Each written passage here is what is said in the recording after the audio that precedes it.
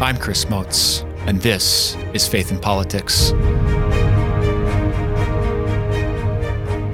On this broadcast, we range from the soul to the state as we cultivate those virtues and explore those principles that help us live well as faithful Catholics in this great land. Well, welcome back for another episode, folks. We are glad you are with us. It is beautiful out there in the North End, Sioux Falls, South Dakota, where we are broadcasting from. Just a beautiful day. We had a great weekend out in the garden. I was just joking with our dear Bishop Donald DeGroot here in Sioux Falls this morning that you can tell that my wife and I are descended from German farmers because it's just like in our blood that we have to get out there and stick our hands in the dirt. We got our bees out in the garden, got the chicken coop all fixed up, and starting to get that garden in. So it was just a beautiful, beautiful weekend. You know, speaking of these beautiful things, I got to give a shout out to Miss Ritter's beauty class at O'Gorman High School. My wife and I co-taught about a week and a half ago a segment on leisure, which is going to be the topic of our conversation today. And it was just a really engaging discussion with the kids. And at the end of the class, we were just like, we ran out of time. We were having so much fun and the kids were super engaged. And at the end of the class, I was very surprised because one of the kids said, "You should do a podcast on this so we can learn more." And my first thought was being both shocked but honored that the beauty class is listening to Faith in Politics. And then my second thought immediately was, I know who I'm going to ask to come on and talk about leisure. I've got the leisure expert today. I'd like to welcome to the program Dr. Michael Naughton, who is the director of the Center for Catholic Studies at the University of St. Thomas, where he holds a chair in Catholic Studies and is a full professor in that department.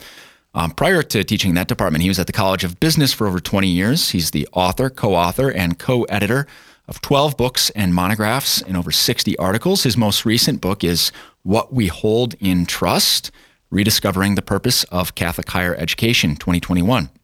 It's a book I've got on my nightstand at home right now.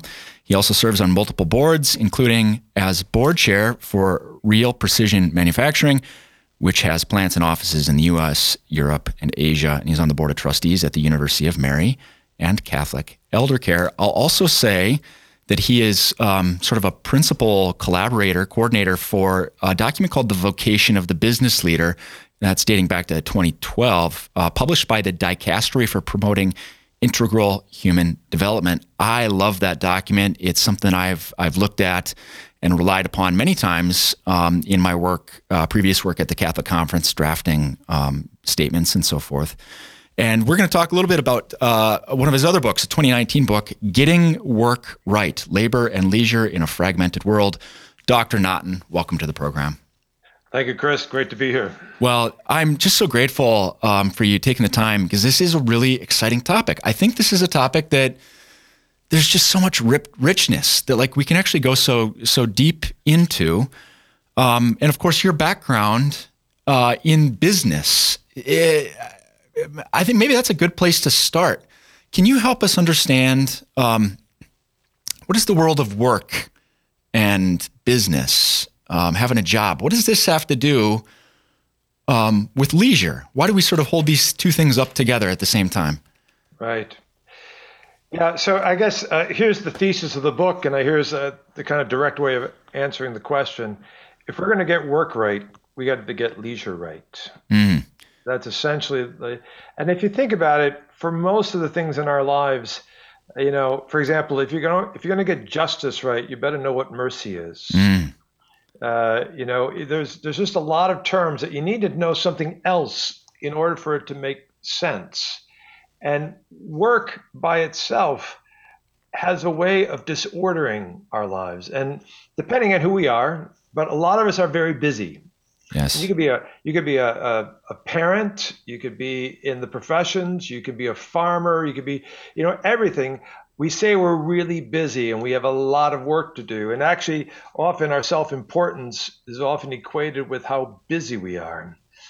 But that's going to be a dead-end street because work will eventually, it will just simply make you bent over and it will make you exhausted. And it will, in a sense, end in a not in a really good place. This is why leisure is the is the complement. Now, by the way, let me be very clear. Work is very, very important. Yes. The Lord has given us a work to do. But he's also, if you go back to the book of Genesis, we are made not only to work, but we're also made to rest. Yes. And key within the Catholic tradition is this relationship between the contemplative life and the active life. And for many of us, we, particularly in America, we're a very productive country. Yes. We're very pragmatic. We're very utilitarian. And there's a lot of great things in all that. Yes. But your strength is often your weakness. And sometimes we don't get the question of leisure. We don't think about it well, because what happens is then we look at it as amusements. Yes. We look at it as a way to veg out. We look at it as a way to escape reality. And that's not going to help you. That's going to, again, end up in a bad place. So to get work right, we need to get leisure right, if I'm following the thesis. How do we get leisure right? What really is leisure? Because it seems that you've just drawn a distinction between something that truly is leisure and an amusement. Right. So maybe if I could define it real quickly, and then we'll kind of, Sure. We need to unpack it. Joseph Pieper wrote a book called Leisure, the Basis of Culture. Let me just give you sorry to just do a little bit more historical stuff here. Sure. So think about it. He writes this book in 1947 in Germany. Now, anybody ever out there will know, 1947, Germany's been decimated. The Soviets on one side, the Allies on the other. And you would say, okay, here's the philosopher sitting in his ivory tower, and he writes a book in 1947 in Germany called Leisure, the Basis of Culture. The guy is just, he's out to lunch, like most philosophers are, that people would often critique. And Pieper knew that people would be critical of him. So in the first page of the book, he speaks about the idea that we are in a stage of rebuilding, but we have to know what we're rebuilding for. And he says, in order to know what we're going to rebuild for, we need to understand what has been given to us. And there he talks about this idea of a defense of leisure. And if you think about it for another moment, what's on the gates of concentration camps? A phrase called Arbeit macht frei in German, which means work will set you free. That was the Nazi ideology. No, work will not set you free. Work will enslave you into an ideology. Whether it's Nazism, communism, or to be quite frank, American capitalism or pragmatism. Yes. Right? All that is why work by itself is not. And Pieper understood this so deeply. And so he defines leisure not as the amusement, as we were just talking about, but he says it's an attitude of the mind, the condition of the soul to what? To receive the reality of the world. Yes. It's not about my doing. It's not about what I've achieved, but am I in a disposition to receive? And what are the ways that we receive? We receive the sacraments. We receive the word. We receive God in prayer.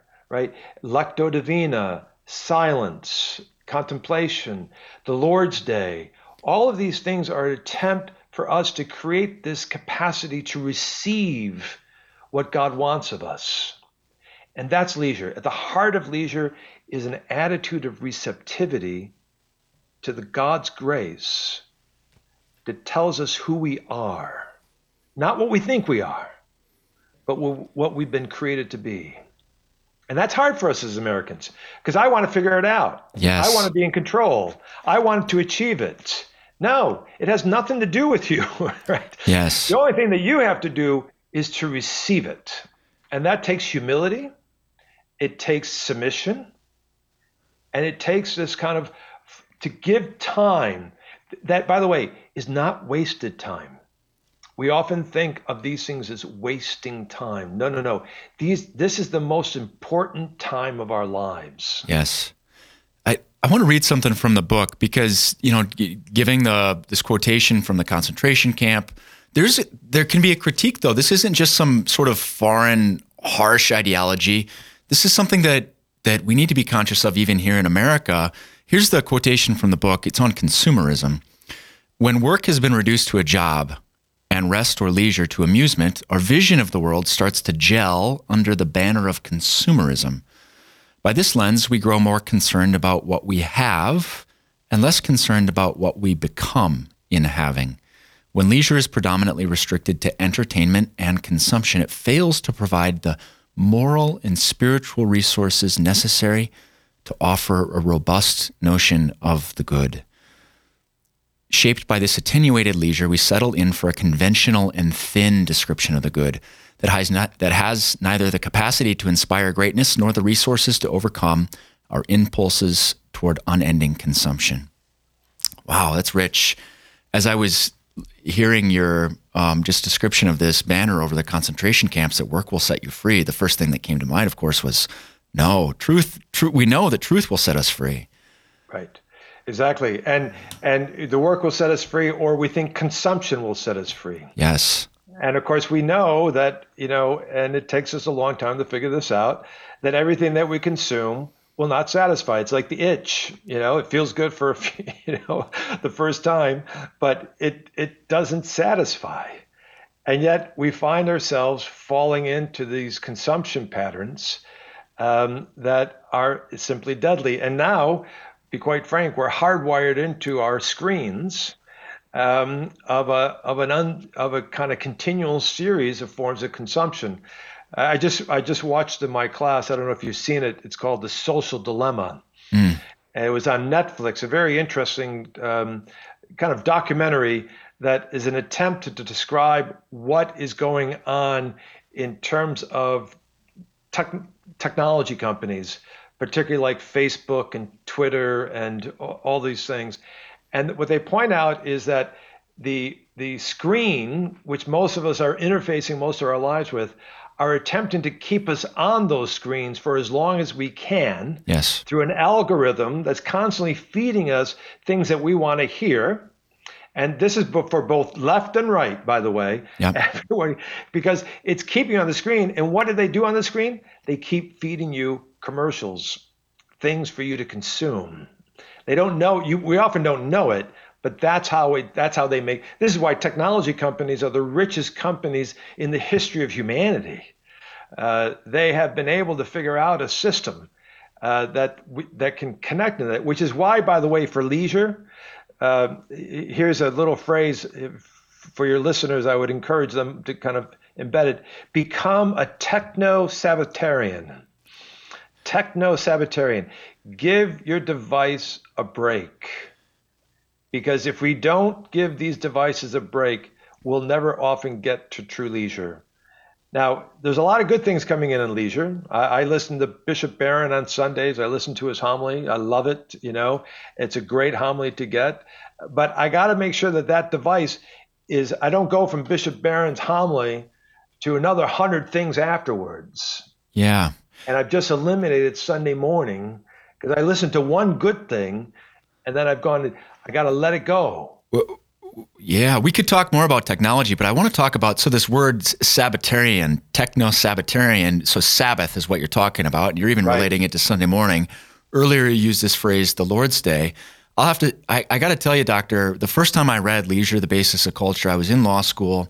I think it was one of your colleagues in Catholic Studies. I was serving Mass for him at the law school, and so developed a friendship, and he said, hey, you got to read this book. I read it, and this was the thing that really changed my life. I can honestly say, the Lord's Day and the Sabbath. Can you say more just about why the Sabbath, when we talk about leisure, the basis of culture, what is the importance of the Sabbath and the Lord's Day in this understanding? Right.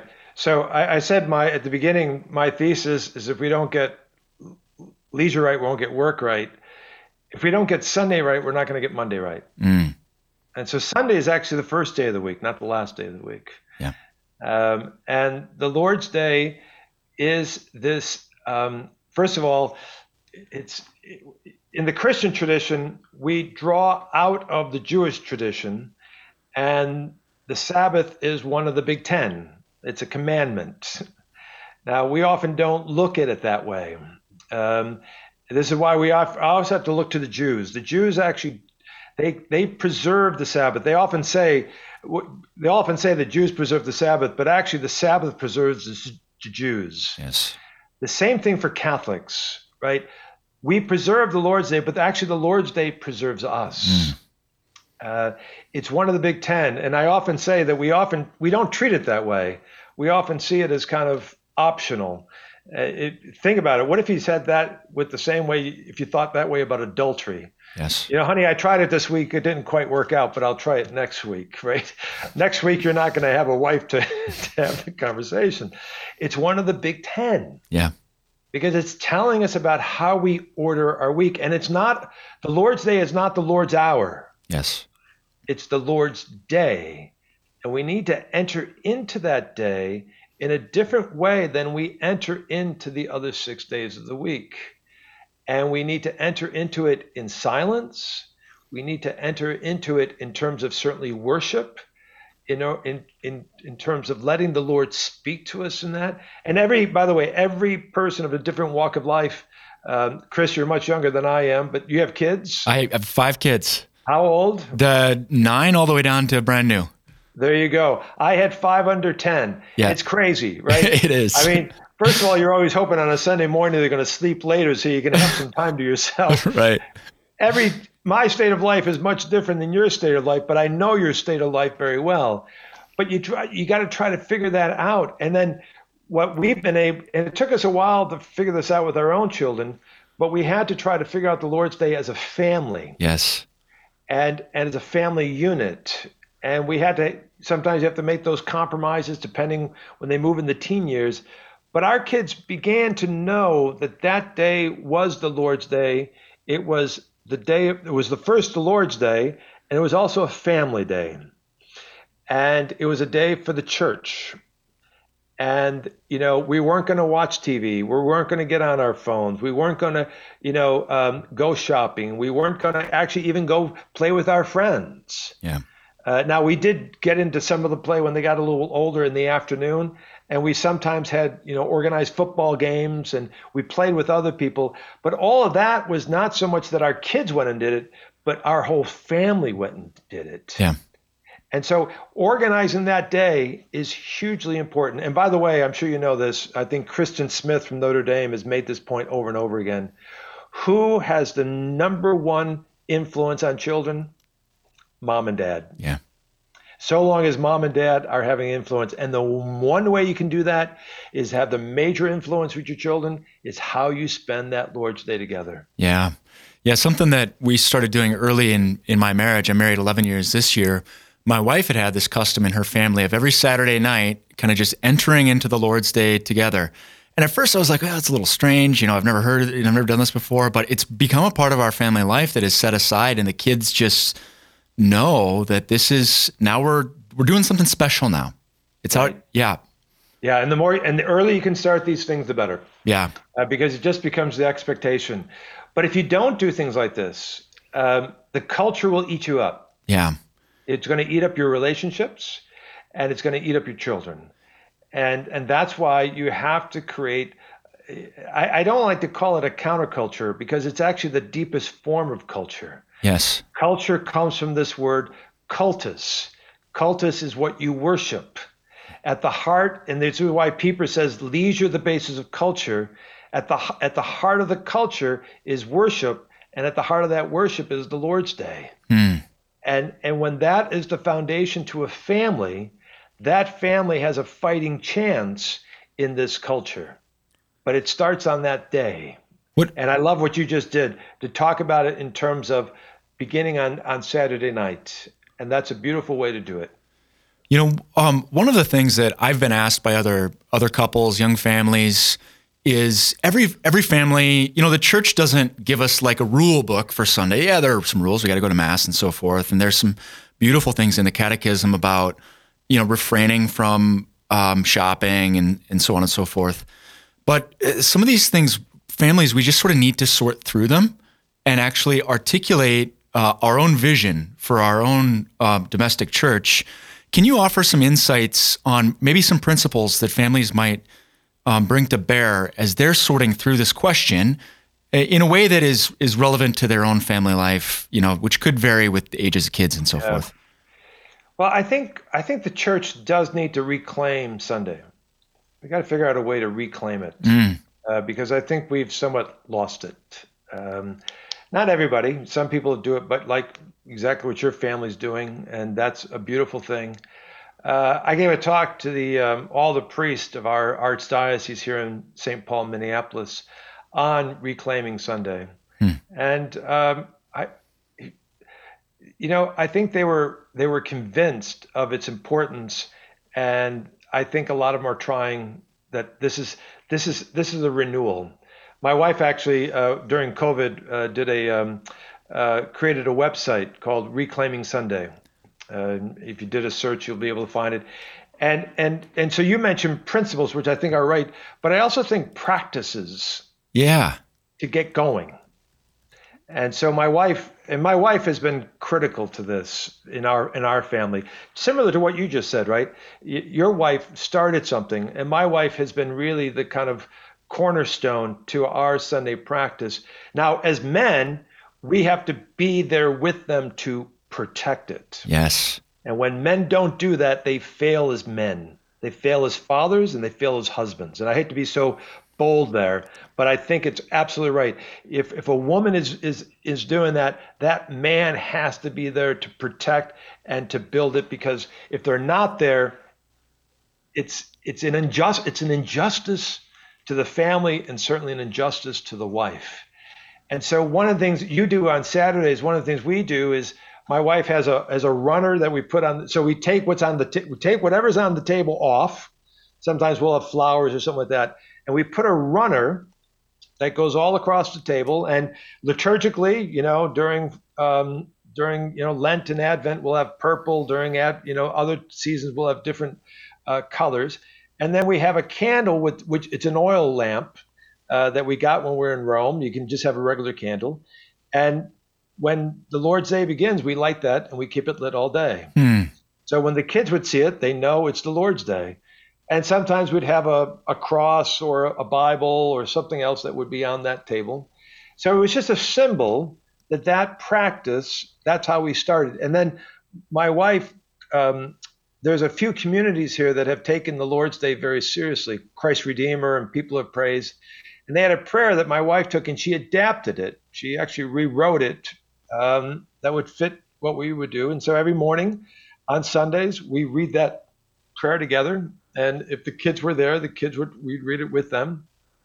So it was a way to ritualize Yes. the beginning of the day.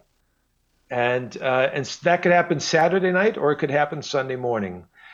Saturday nights have always been a little bit hectic for us.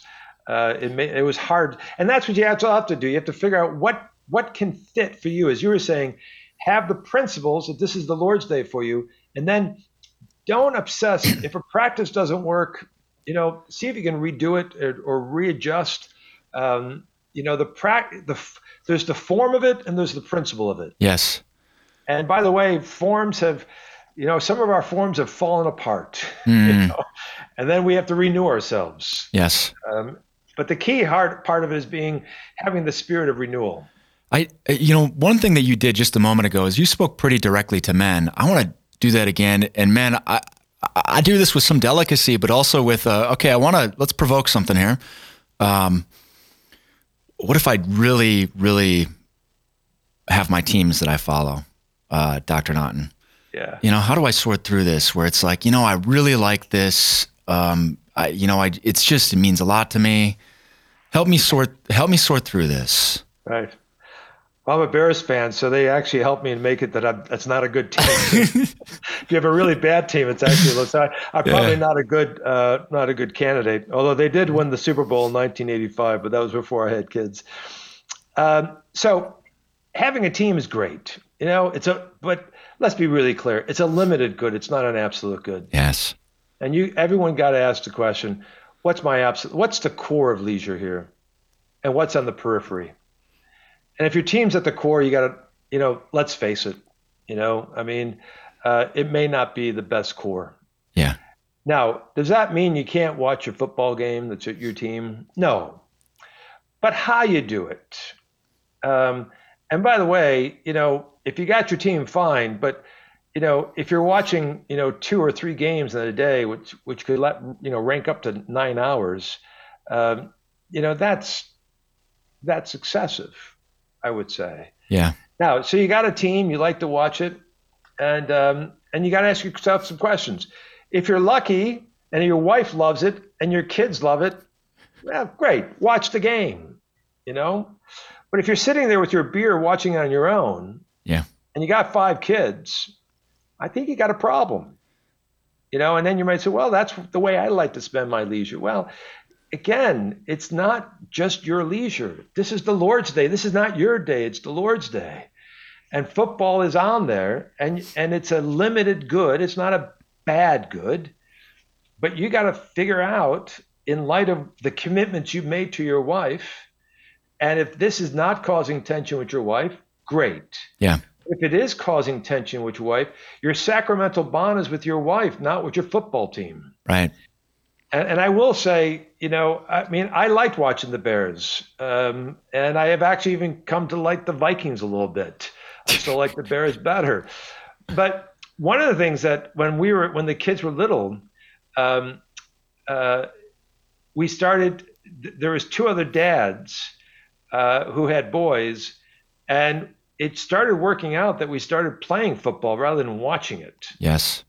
And that was a blast. And then everybody joined in, the girls, the guys, we had everybody on the field, and we had just a blast playing football. So, and again, it's better. So not to go off on all that, but there's other ways to spend it. And again, the team is a limited good, not an absolute good. Dr. Michael Naughton, this has been a delightful conversation. So grateful for you coming on the program today. It was a real great pleasure, Chris. Thank you. And thank you, as always, dear listeners. Guys and gals out there, you're going to sit down with your beloved spouse and you're going to say, what are we going to do differently next Sunday? Ask that question. If you're a kid too, maybe one of those teenagers that encouraged us to record this podcast, I want you to think about it too. Are video games really leisure? It was a great question that came up. Really think through it. Of course, the 2 books that we discussed were Getting Work Right, Labor and Leisure in a Fragmented World, 2019, Dr. Michael Naughton, and Leisure, the Basis of Culture, 1947, Joseph Pieper. Love to hear your feedback and comments. Love those show ideas. Don't hesitate to reach out. You can go to sdcatholicconference.org and click Contact Us. We love feedback. Today is Monday, the 16th of May. It was decision day. No decision from the Supreme Court on the Dobbs case yet, but we will be watching that weekly and looking to bring you the latest news and commentary on that decision. And of course, please keep in your prayers the next executive director of the South Dakota Catholic Conference. Hiring is in progress. Until next time, friends, live well.